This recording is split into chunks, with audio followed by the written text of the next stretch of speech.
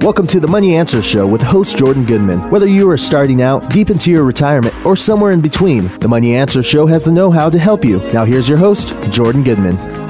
Welcome to the Money Answer Show. This is Jordan Goodman, your host. My guest this hour is Jim Lange. He is a CPA. He's also an attorney. He specializes in retirement and tax planning. And he's just come out with a new book called Retire Secure for Same-Sex Couples. Welcome to the Money Answer Show, James. Thank you for having me, Jordan. Just tell a little bit about your background, both as a CPA and as a lawyer, and the areas that you specialize in.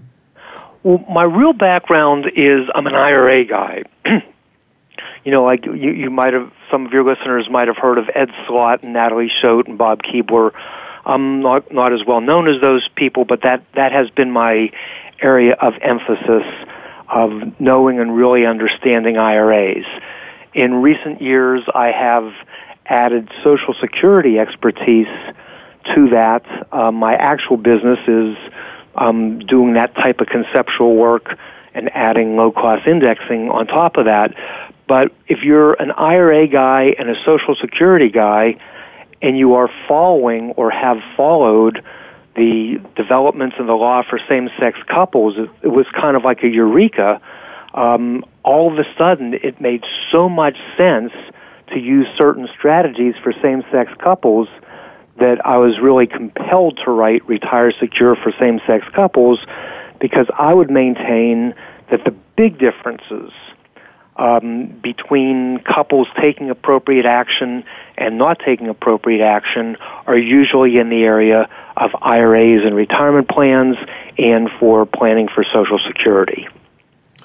So what is the general state of financial advice, I guess you might say, for same-sex couples? Are they getting good advice, or are they making more mistakes than opposite-sex couples in making these kind of IRA and retirement planning decisions? Well, first, to be fair to many of the advisors advising same-sex couples, this is all pretty new territory. Really, 10 years ago, this wasn't even on anybody's radar, really, and just recently has it really picked up initiative, and particularly in my home state of Pennsylvania, which just legalized same-sex marriage. So, to be fair, a lot of advisors have never really thought about these issues. And then the ones that do, in some of the articles I've read, it talks about the difference in income taxes, which I'm not going to belittle, it certainly is, or the differences in areas like inheritance taxes, again, certainly relevant. But I haven't seen anybody other than myself talk about the enormous difference between getting married and taking the appropriate steps regarding Social Security, if for listeners of that age group, and for leaving IRAs and retirement plans, and not necessarily the estate or inheritance tax, but the income tax implications are just so much more favorable for married couples. And now that same-sex couples can get married, it really presents a compelling case for being smart about your finances.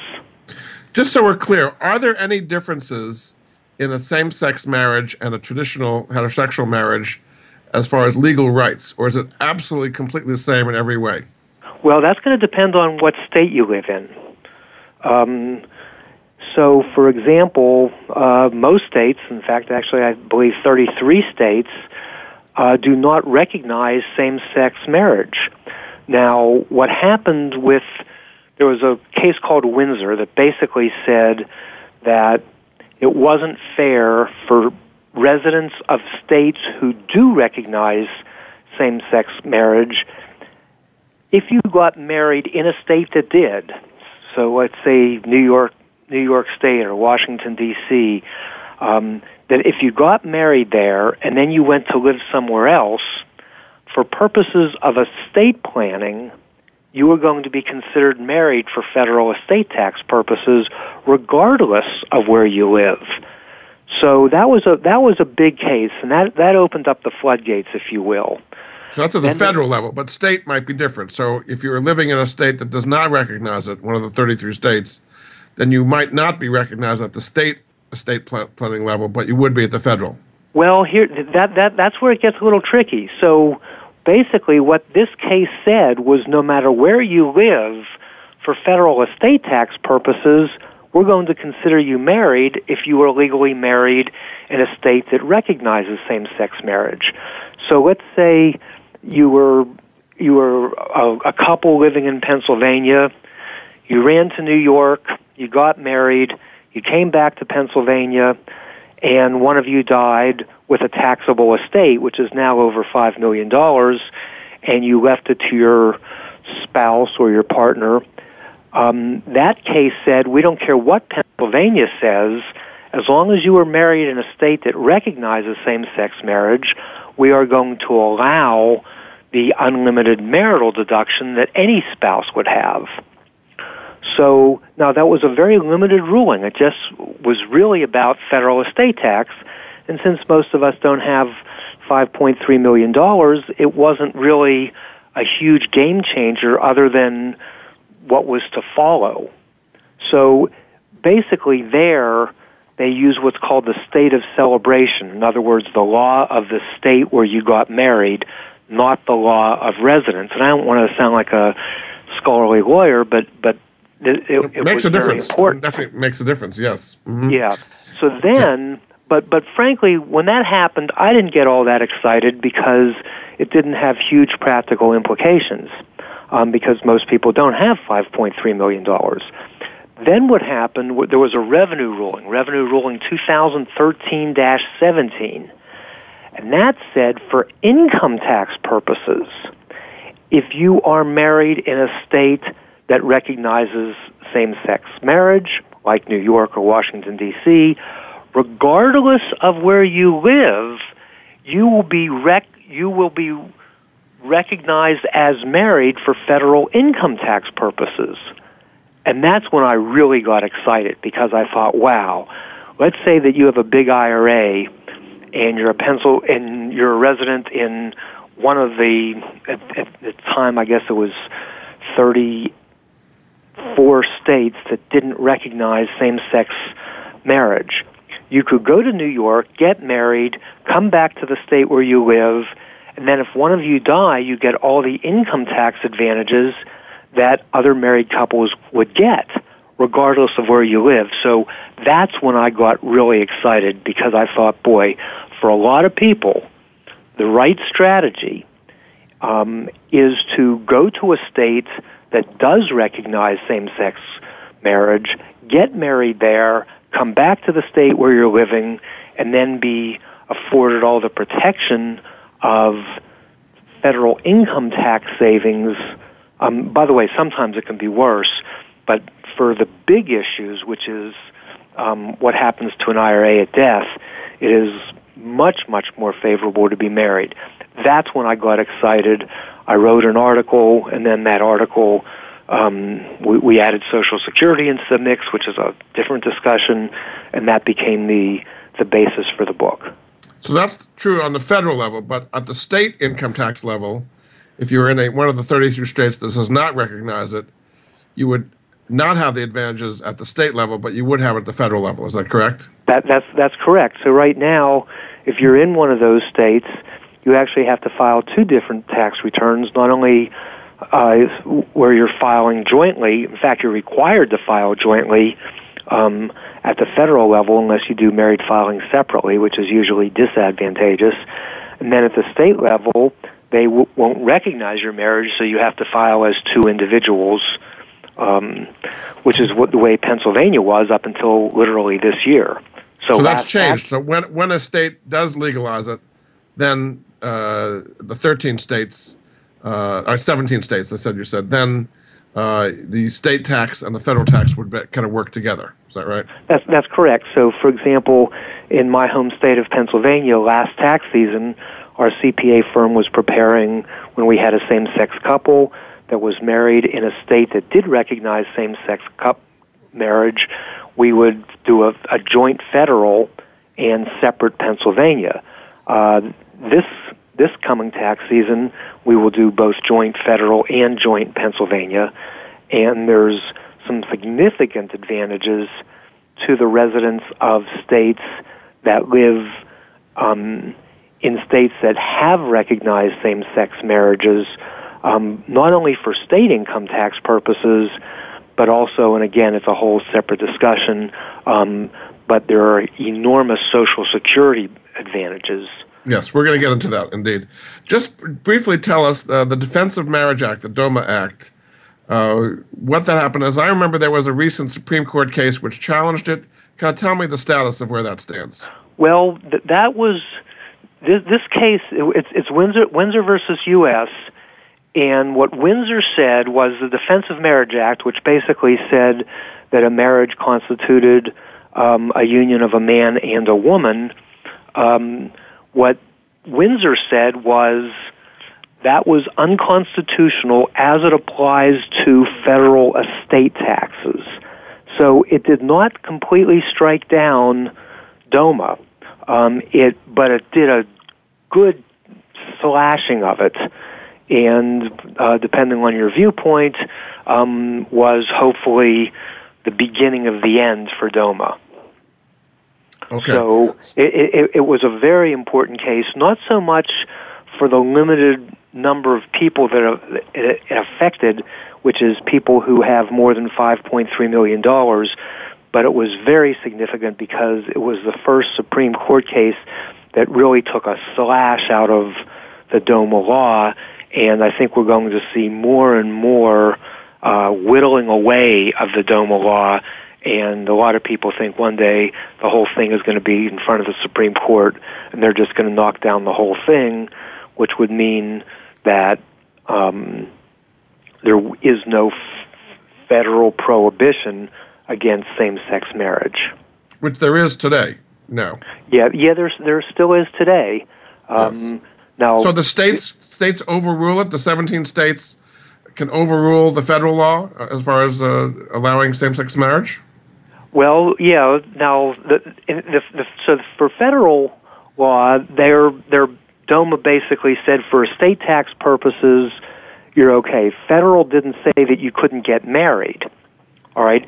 So people who were before, in fact, the case Windsor was actually two women who did have a federal estate tax issue when one died, and their marriage was legally recognized, and the survivor objected to paying estate tax and said, hey, where I live, my marriage is recognized, federal should not overrule it, and then she eventually won that. So right now, if you are living in a state that doesn't recognize same-sex marriage, you're out of luck in terms of your ability to have your state recognize your marriage.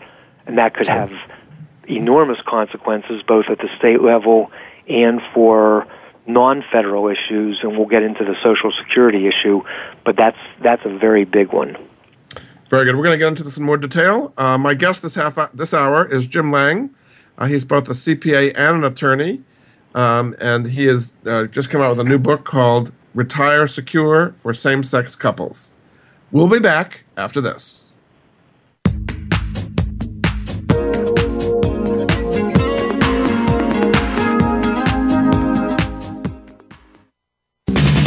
We're always talking business. Talk to an expert. Call now toll free 866-472-5790. That's 866-472-5790. Voice America Business Network.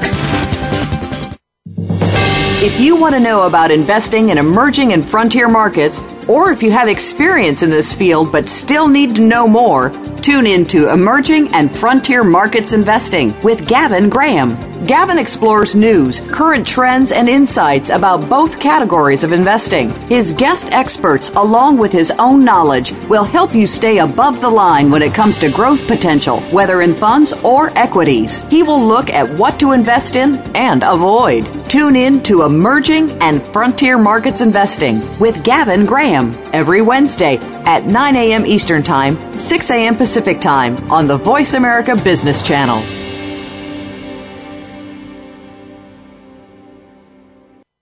Houston Real Estate Radio. with Shannon Register.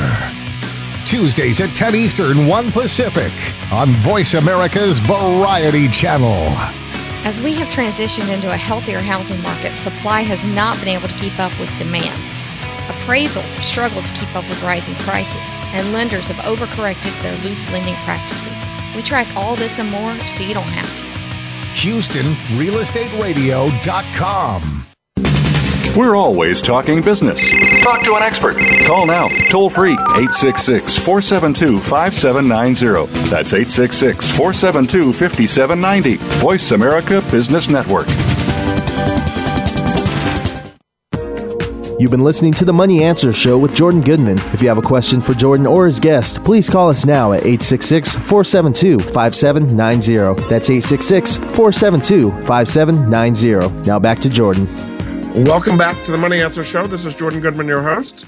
My guest this hour is Jim Lange. He's a CPA and attorney based in Pittsburgh. He has just come out with a new book called Retire Secure for Same-Sex Couples.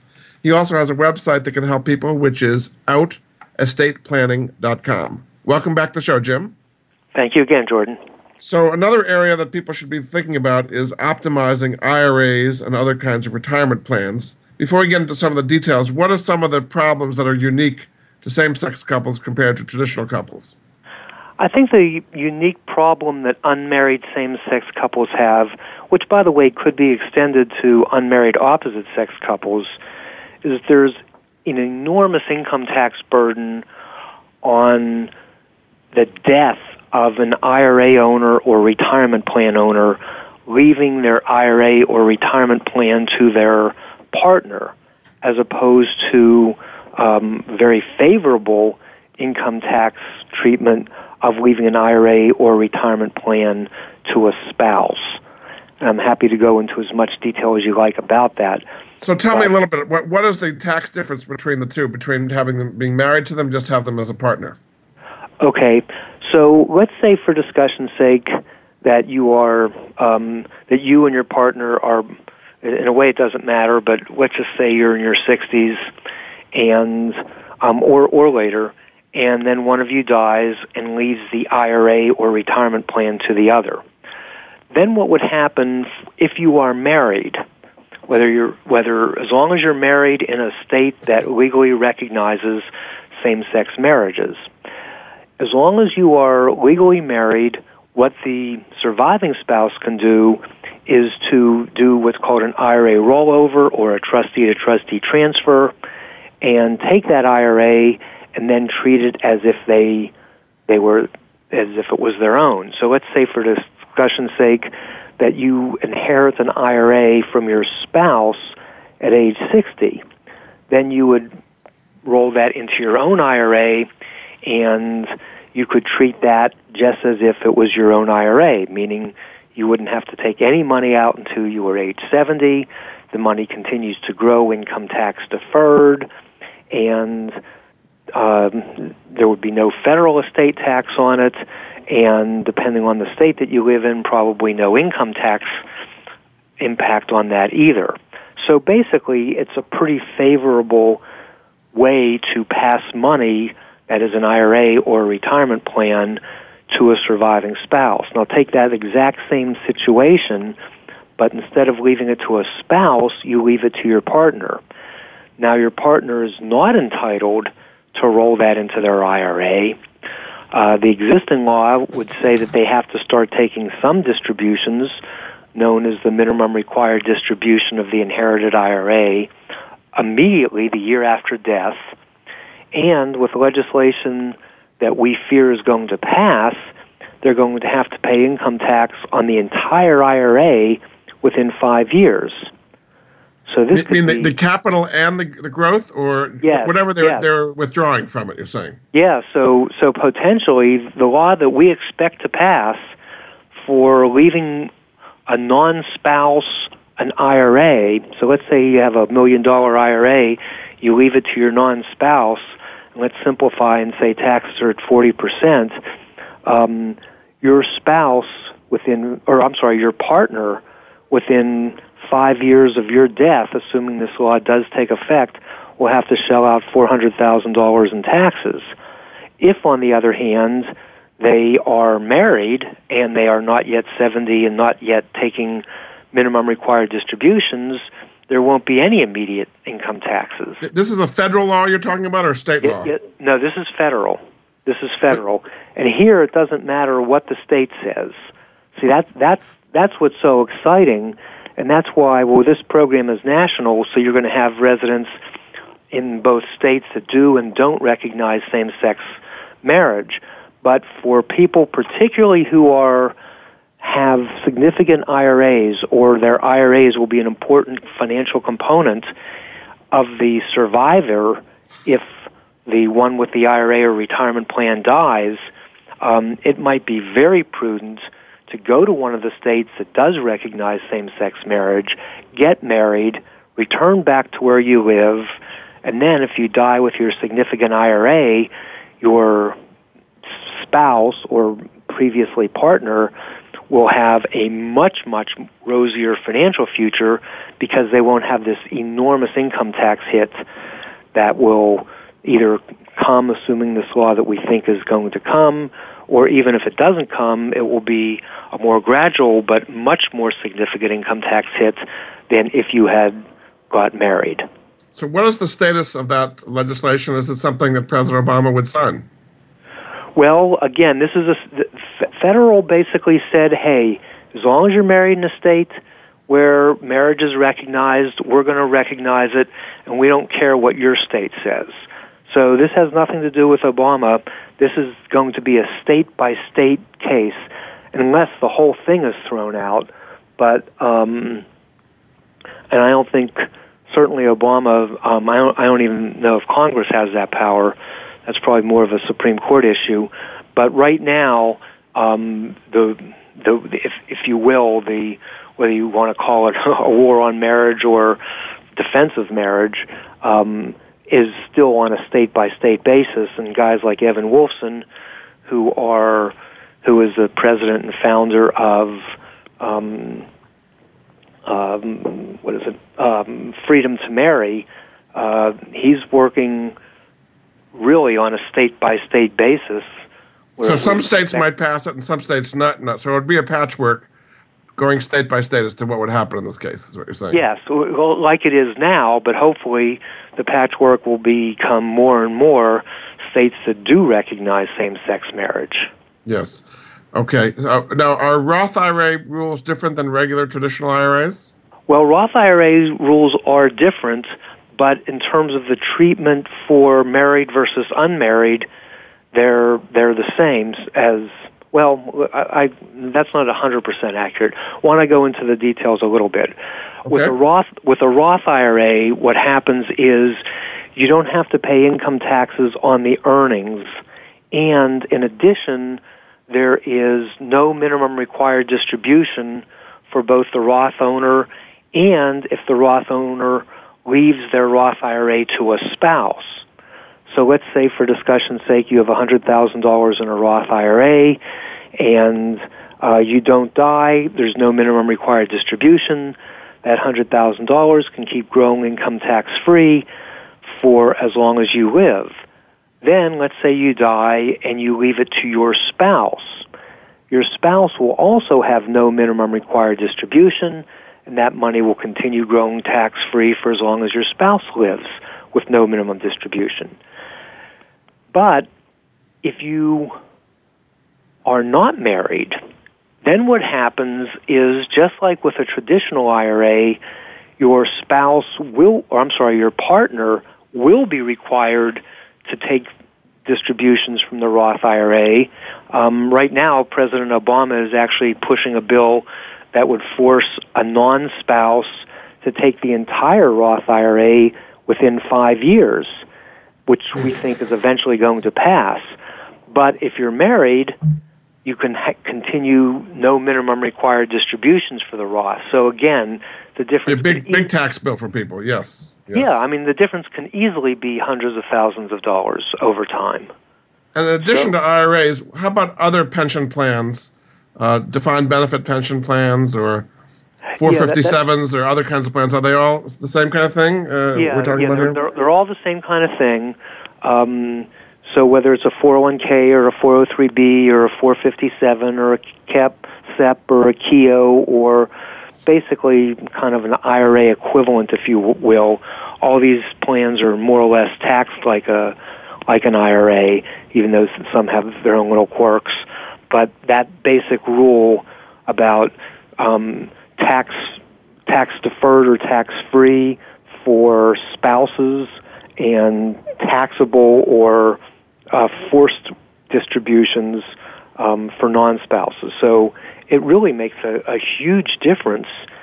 And a lot of times what happens is people sometimes think that, financial planning is for the very wealthy, but I would argue particularly if you add the issue of Social Security, which I assume we'll be getting into, yes, this can make an enormous difference, not for somebody who has $1 million, but for somebody who has $250,000 or $500,000, or even $100,000 or $200,000.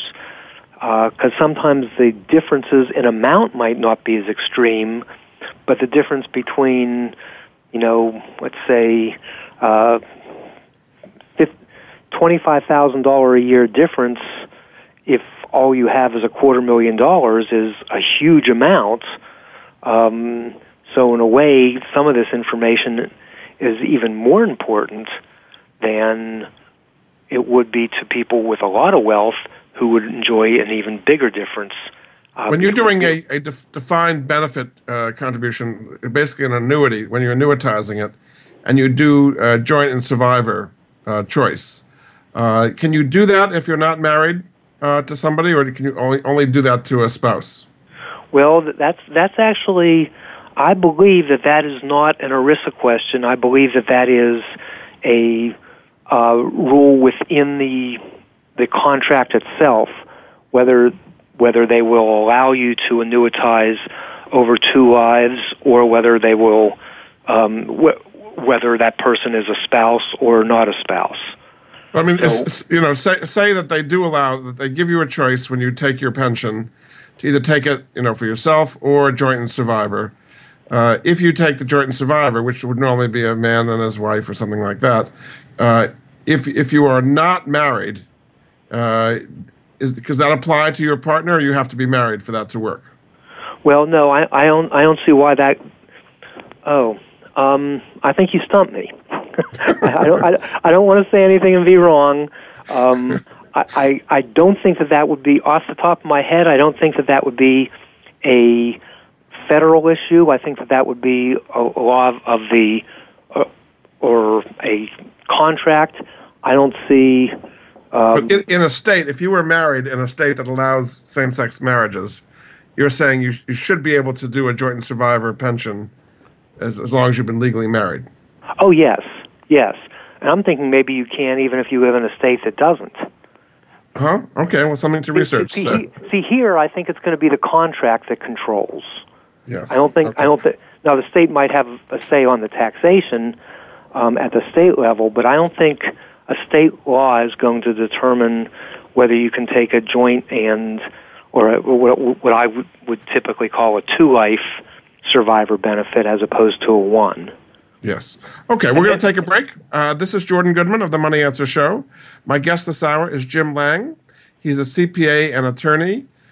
He's an expert on all these issues. His new book is called Retire Secure for Same-Sex Couples. He has a website to help people in this area, which is outestateplanning.com. We'll be back after this. Give me...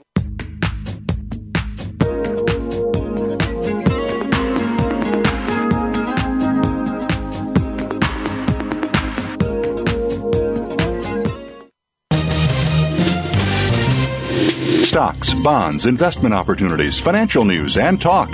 We can help. Call us now toll-free, 866-472-5790. 866-472-5790. Voice America Business Network.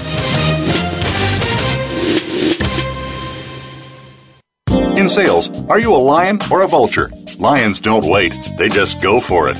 Vultures hang around until the lions are finished and just pick up the scraps. How can you set yourself apart as a lion? Join the other aspiring sales lions and listen to Forget Patience, Let's Sell Something with host Ty Maynard. You'll learn the tips and strategies of top sales professionals. You'll gain more clients at a faster rate and at higher margins. If you're a sales professional, business owner, or executive, listen in every Thursday at 8 p.m. Eastern, 5 Pacific on the Voice America Business Channel. Have you had a chance to check out Voice America's online magazine and blog, Press Pass? If you love our hosts and shows, check out articles that give an even deeper perspective. Plus topics about health and fitness, movie reviews, philosophy, business tips and tactics, spirituality, positive thought, current events, and even more about your favorite host. It's just a click away at vapresspass.com. That's vapresspass.com. VA Press Pass by Voice America. All access, all the time. From the boardroom to you, Voice America Business Network. You've been listening to the Money Answer Show with Jordan Goodman. If you have a question for Jordan or his guest, please call us now at 866-472-5790. That's 866-472-5790. Now back to Jordan. Welcome back to the Money Answer Show. This is Jordan Goodman, your host. My guest this hour is Jim Lange. He's a CPA and attorney based in Pittsburgh. He's an expert on retirement kinds of issues. He just came out with a book called Retire Secure for Same-Sex Couples. He has a website you can find out more about this, which is outestateplanning.com. Welcome back to the show, Jim. Thank you again, Jordan. So let's go to the complicated topic of Social Security benefits and what are some of the unique challenges with Social Security and same-sex couples. Well, this is one of my favorite topics, and one of the reasons is it can literally be the difference between being broke and having more than $1 million just in the Social Security strategies. Why don't we spend 1 minute on background, though, before we get into the married issues? Okay. In general, I'm going to make this part fast. In general, let's say you have a choice of taking Social Security at 62 or 66 or 70. Let's forget about marriage issues. If you take it at 62, you only get 75% of what you would get if you waited until 66. And if you wait an additional 4 years after 66, you get an extra 8% for every year you wait. So basically, if you started at 62, and let's just say you were, to compare apples to apples, saving that money, you would, in effect, break even, if you will, up at age 81, depending on what assumptions you use. Now, some people might say, well, gee, I want to get the money now. I don't know what's going to happen to the government, blah, blah, blah, and they want to take it early. What I usually counsel, depending on your life expectancy, is, well, you might live a long time, and that additional money that could be enormous would be much better if you had a higher income that was guaranteed for the rest of your life. And for financial purposes, you'll excuse me for saying this, but for financial purposes, you don't fear an early death, because if you die, you're dead. You don't have any more financial problems. What you fear is living a long time and running out of money. So the safe play, if you will, in general, is it's better to wait, build your Social Security over time, get the highest benefit, and then collect the full benefit at 70. But that's just for the single part.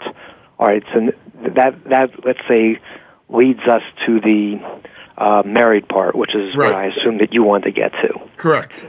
All right, so let's say that you're single.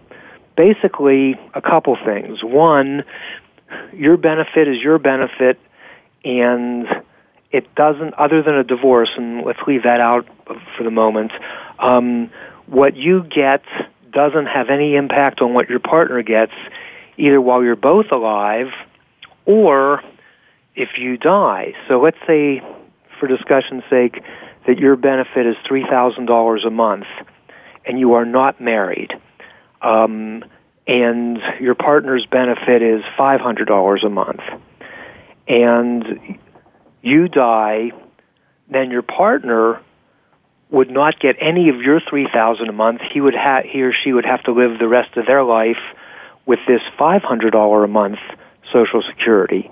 If, on the other hand, you did get married, what happens, and it's subject to exceptions depending on when you take Social Security, but the big picture is if you get married and you die, the survivor collects the higher of the two benefits. So in the example where one partner or spouse had a $3,000 benefit per month and the other one had a $50 benefit and or a $500 benefit, and the one with the higher benefit died first, if they were married, the survivor could then take over on the record of the Social Security recipient who just died. Yes. So think about that. Let's say you're both 66 years old or something like that. One of you dies, and so there's a $2,500 difference. And let's say the survivor lives 20 or 30 years. Again, that can be the difference between being broke and being fine. Yeah. So now, since we have the DOMA Act federally, and some states allow it, some states don't, the 17 that do, how does that factor in Social Security? Does Social Security not care about what's happening at the state level? Well, unfortunately, Social Security cares a lot about what's happening at the state level. So this is where we have a dichotomy between the treatment of income taxes and Social Security. So let's say that you're living in a state that does not recognize same-sex marriage.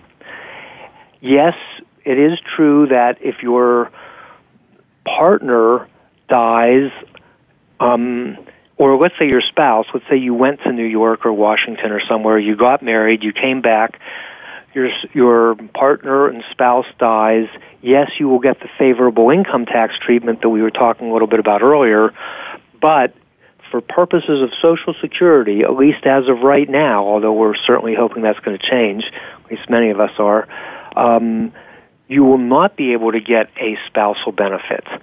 So Social Security actually recognizes the state of residence, and if you aren't considered legally married in the state where you live, then you're not considered legally married for the purposes of collecting Social Security. So the only states that you can collect Social Security for your spouse are the 17 states where same-sex marriage is recognized. Is that correct? That's correct. And one of the reasons I was so jubilant when my home state of Pennsylvania just recognized same-sex marriages is because now my same-sex married clients can get all the benefits of the spousal benefits for Social Security. Now, we just talked about the dying part. We didn't talk about the living part yet. But the dying part they're both actually very important, but particularly for somebody who is interested in preserving the lifestyle for the surviving spouse or surviving partner, getting the highest Social Security benefit for the rest of their life can be enormous. And it often makes sense to get married if for no other reason other than the spousal benefits for Social Security.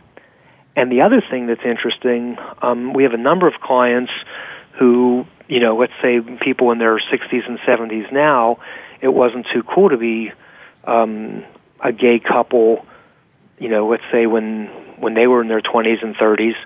So many of them did get married to an opposite sex partner, had children, feel obligated and want to leave their money to their children, but one way they can do that and not hurt their kids' inheritance at all is if they marry their partner, they can in effect leave their Social Security or their Social Security benefit to their partner, which again could be the difference between being broke and being fine. So doing all these things, you have to have, are there certain documents you need to have to allow this to work? You have to show a marriage certificate to the Social Security Administration, or what kind of documents do you need to implement these things? Well, I think it's a little bit like a federal tax return where they're not going to necessarily, I think they're going to start on the basis that if you say you're married, they're going to believe you. And if there's a reason to challenge the marriage, then that's a possibility. But it's not like you have to, send in a marriage certificate when you apply for Social Security. Yeah. Presumably what would have happened is your marriage would be recognized, and again, since this is a state issue, in the state where you live, so presumably there would be a record of your marriage application and then notice of being married, and but there's no special proof that you have to show that you are married. Okay, let's briefly go into the whole area of trusts and setting up trusts. I'm happy to do that, but we didn't talk about one thing that I'd hate to miss.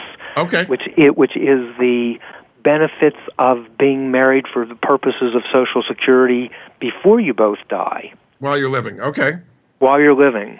Mm-hmm. So there are something called spousal benefits. So let's say that you and I, Jordan, are married, and you're a big shot radio guy, and you make a ton of money, and you've been making that for a long time, and you have a very high Social Security record, and I have a very low Social Security record, and let's say we're both 66. What we can do is you can do something called apply and suspend, and that's where you apply for Social Security. That is you, the higher wage earner that has a bigger and longer earnings record for the purposes of Social Security. You apply for Social Security, but then you don't collect it. So it's called apply and suspend. What's the difference between that and doing nothing? Well, if I am your spouse, I am then entitled to half of the benefit that you would have received when you were 66. Mm-hmm. So let's just say, for discussion's sake, you were entitled to $30,000 a year. That means for 4 years I can collect $15,000 until we're both 70.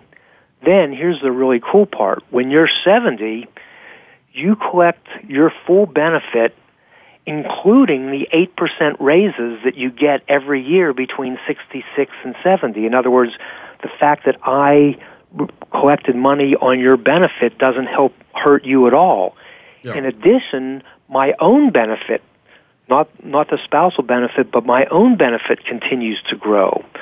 So we could, first there's a quick, for 4 years of $15,000, that's $60,000, plus your amount is going to be higher for the rest of your life, and if you die, your spouse will get the higher record for the rest of his or her life.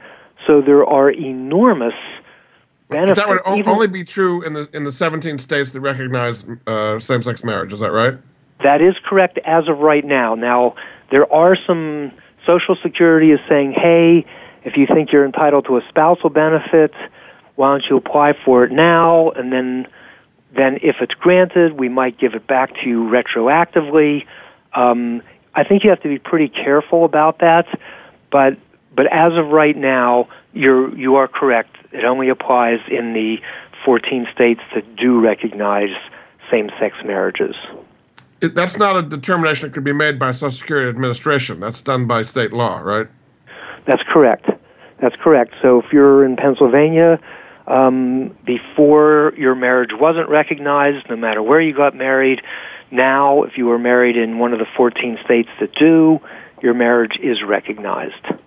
Okay, good. We're going to take another break. This is Jordan Goodman of the Money Answer Show. My guest this hour is Jim Lange. He's a CPA and attorney based in Pittsburgh. He's just come out with a new book called Retire Secure for Same-Sex Couples.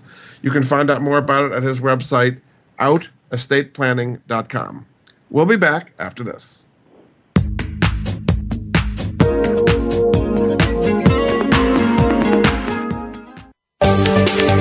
From the boardroom to you, Voice America Business Network.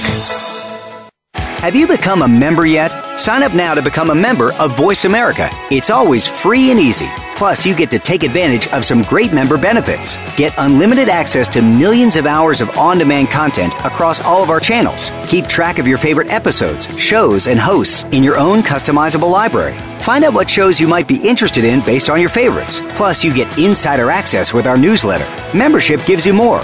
Sign up at voiceamerica.com and click Register at the top right. Houston Real Estate Radio with Shannon Register. Tuesdays at 10 Eastern, 1 Pacific on Voice America's Variety Channel. As we have transitioned into a healthier housing market, supply has not been able to keep up with demand. Appraisals have struggled to keep up with rising prices, and lenders have overcorrected their loose lending practices. We track all this and more so you don't have to. HoustonRealEstateRadio.com.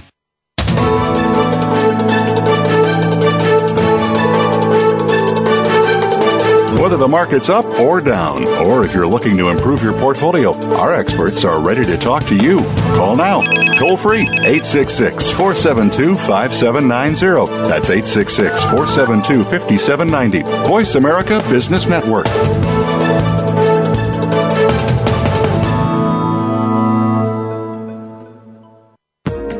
You've been listening to the Money Answer Show with Jordan Goodman. If you have a question for Jordan or his guest, please call us now at 866-472-5790. That's 866-472-5790. Now back to Jordan.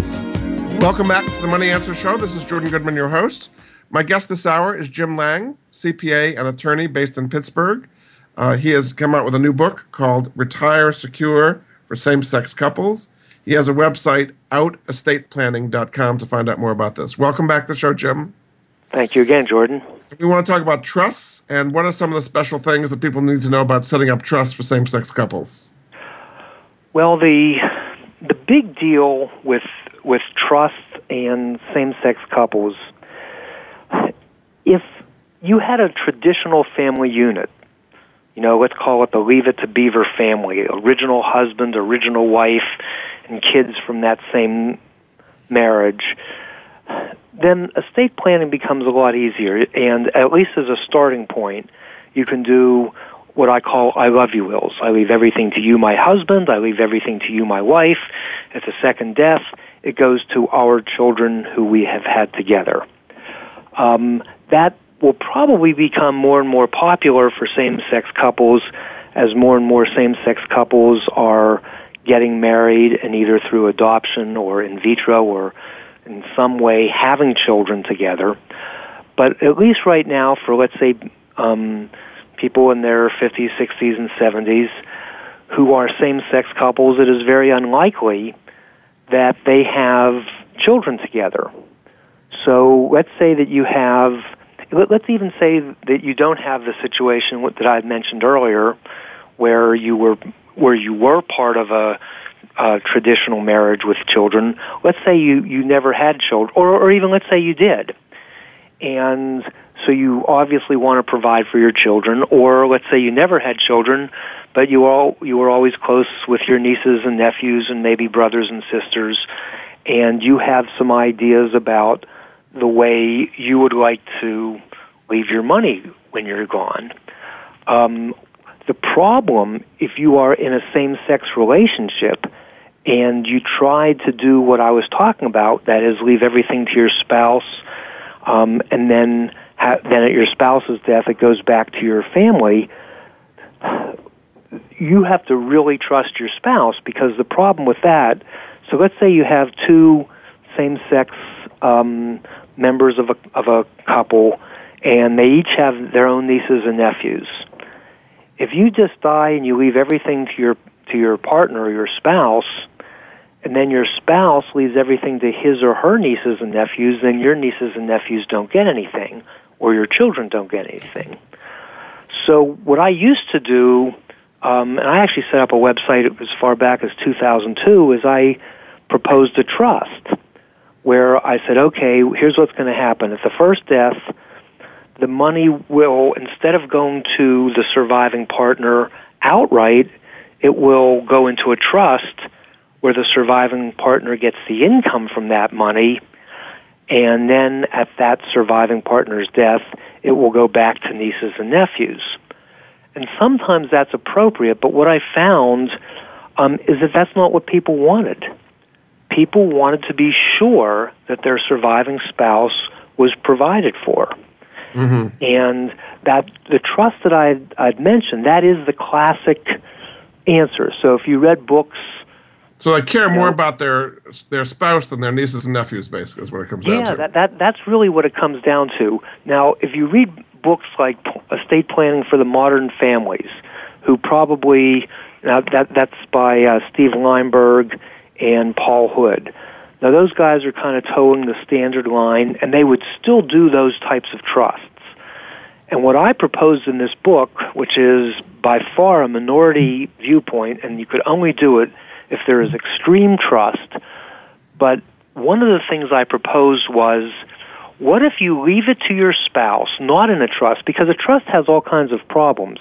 It has higher taxes, it has more legal, it has higher carrying costs, you have to do an extra tax return, you have to do K-1s for the income beneficiary and the end beneficiary. It's a mess, and particularly if there isn't that much money, it's a lot of accounting and a lot of legal for basically a mediocre result. But let's just say, for discussion's sake, that you really trusted your partner or your spouse. You really trusted them. You really thought that they were going to do the right thing. What I have taken the liberty of suggesting is that you, in your will, you leave everything to your partner or your spouse, and you request that they take all the money that they inherited and keep that separate from their other money. So then the nieces and nephews might get some of it that way. Right, and then what would happen is you could request, and if you like, you can do it either with an oral contract or even a written contract, that the surviving partner or spouse is required to leave it to the nieces and nephews or even children of the first to die's. You're doing that in the will then, not in the trust, is what you're saying. Yeah, that's right. So this is actually a way of getting away from the trust. The trust is the classic answer. So if you go to the classic estate attorneys, they're going to do a trust. I had a little wrinkle on the trust. I was doing something called a total return trust. But I found that that's not what people wanted. Okay. People want to provide for their spouse. I think we got some good on trust. I do want to get a chance to get to health insurance a little bit since we're running out of time. So people should get the book to get into more detail about this. This is great stuff. But let's just talk briefly about health insurance. Well, health insurance is something that you have to be careful about, because under Obamacare, let's say you have two people of unequal earnings ability and unequal income. Right now, if they are single, they actually might be able to get, the one who isn't earning a lot of money might be able to get very cheap health insurance, where if they got married, the income of the high earner would actually hurt the insurance premium for the person with the low earnings. So that can actually be a disadvantage of getting married. And, just like in medicine, first do no harm. So we actually have one couple, and their plan is to not get married until Medicare kicks in, and then when Medicare kicks in, then they're going to get married. And it might work out great, assuming that they both survive till then. Does it depend by state as well? Different health insurance situations in different states as to whether it's advantageous to do it or not? No, I think this is a federal issue because, the Affordable Health Care Act, better known as Obamacare, is a federal law. Yep. And how about in states where same-sex marriage is not recognized? What happens with health insurance there when you have a partner? Well, it doesn't matter. It's still going to be for federal income tax purposes. They actually use the federal income tax return as the determining factor for income. So what state you're in doesn't matter at all. But I mean, as far as employers, if say one partner is employed at a company that offers health insurance, and then the other person is not employed or employed minimally, can you put that person on your health insurance plan if you're not married in a state that does not recognize it? Well, that's going to be up to that's going to be found in the rules of the health insurance contract. So let's say that you work for a progressive company that offers health benefits not just for traditional married folks, but depends on the company and the health insurance plan, not the state you're in. Yes, that's correct. We have about a minute to go, so just kind of give us an overall here. If you were to sum up the difference between taking your advice in this book and not taking advice, what would be the financial difference to a couple? Well, depending on the assumptions you make, it can easily be the difference between being broke and having $1 or $2 million. So there are enormous advantages. We didn't talk about Roth IRA conversions, but that should be thrown into the mix of getting married, taking the appropriate Social Security steps, doing Roth conversions, which we didn't talk about, and planning for your IRA and your retirement plan and maximizing what you and your partner or spouse will get both while you're both alive and after one of you are gone and then after both of you are gone. So clearly there are a lot of complexities that most people haven't even thought about probably, and we'll have to be dealing with, and it's a changing landscape both legally and each state and even by company. There's a lot to think about here. So you've been very helpful. My guest this hour has been Jim Lange. He's a CPA and attorney in Pittsburgh. His new book is called Retire Secure for Same-Sex Couples. You can find out more about it at his website, outestateplanning.com. Thanks so much for being on the show. You've helped a lot of people, Jim. Thank you again, Jordan. And we'll be back with another edition of the Money Answer Show next week. Goodbye for now. Thank you for joining Jordan Goodman and the Money Answer Show. If you have a question for Jordan, please visit his website at www.moneyanswers.com. And be sure to tune in every Monday at 12 p.m. Pacific Standard Time right here on Voice America Business. See you next week.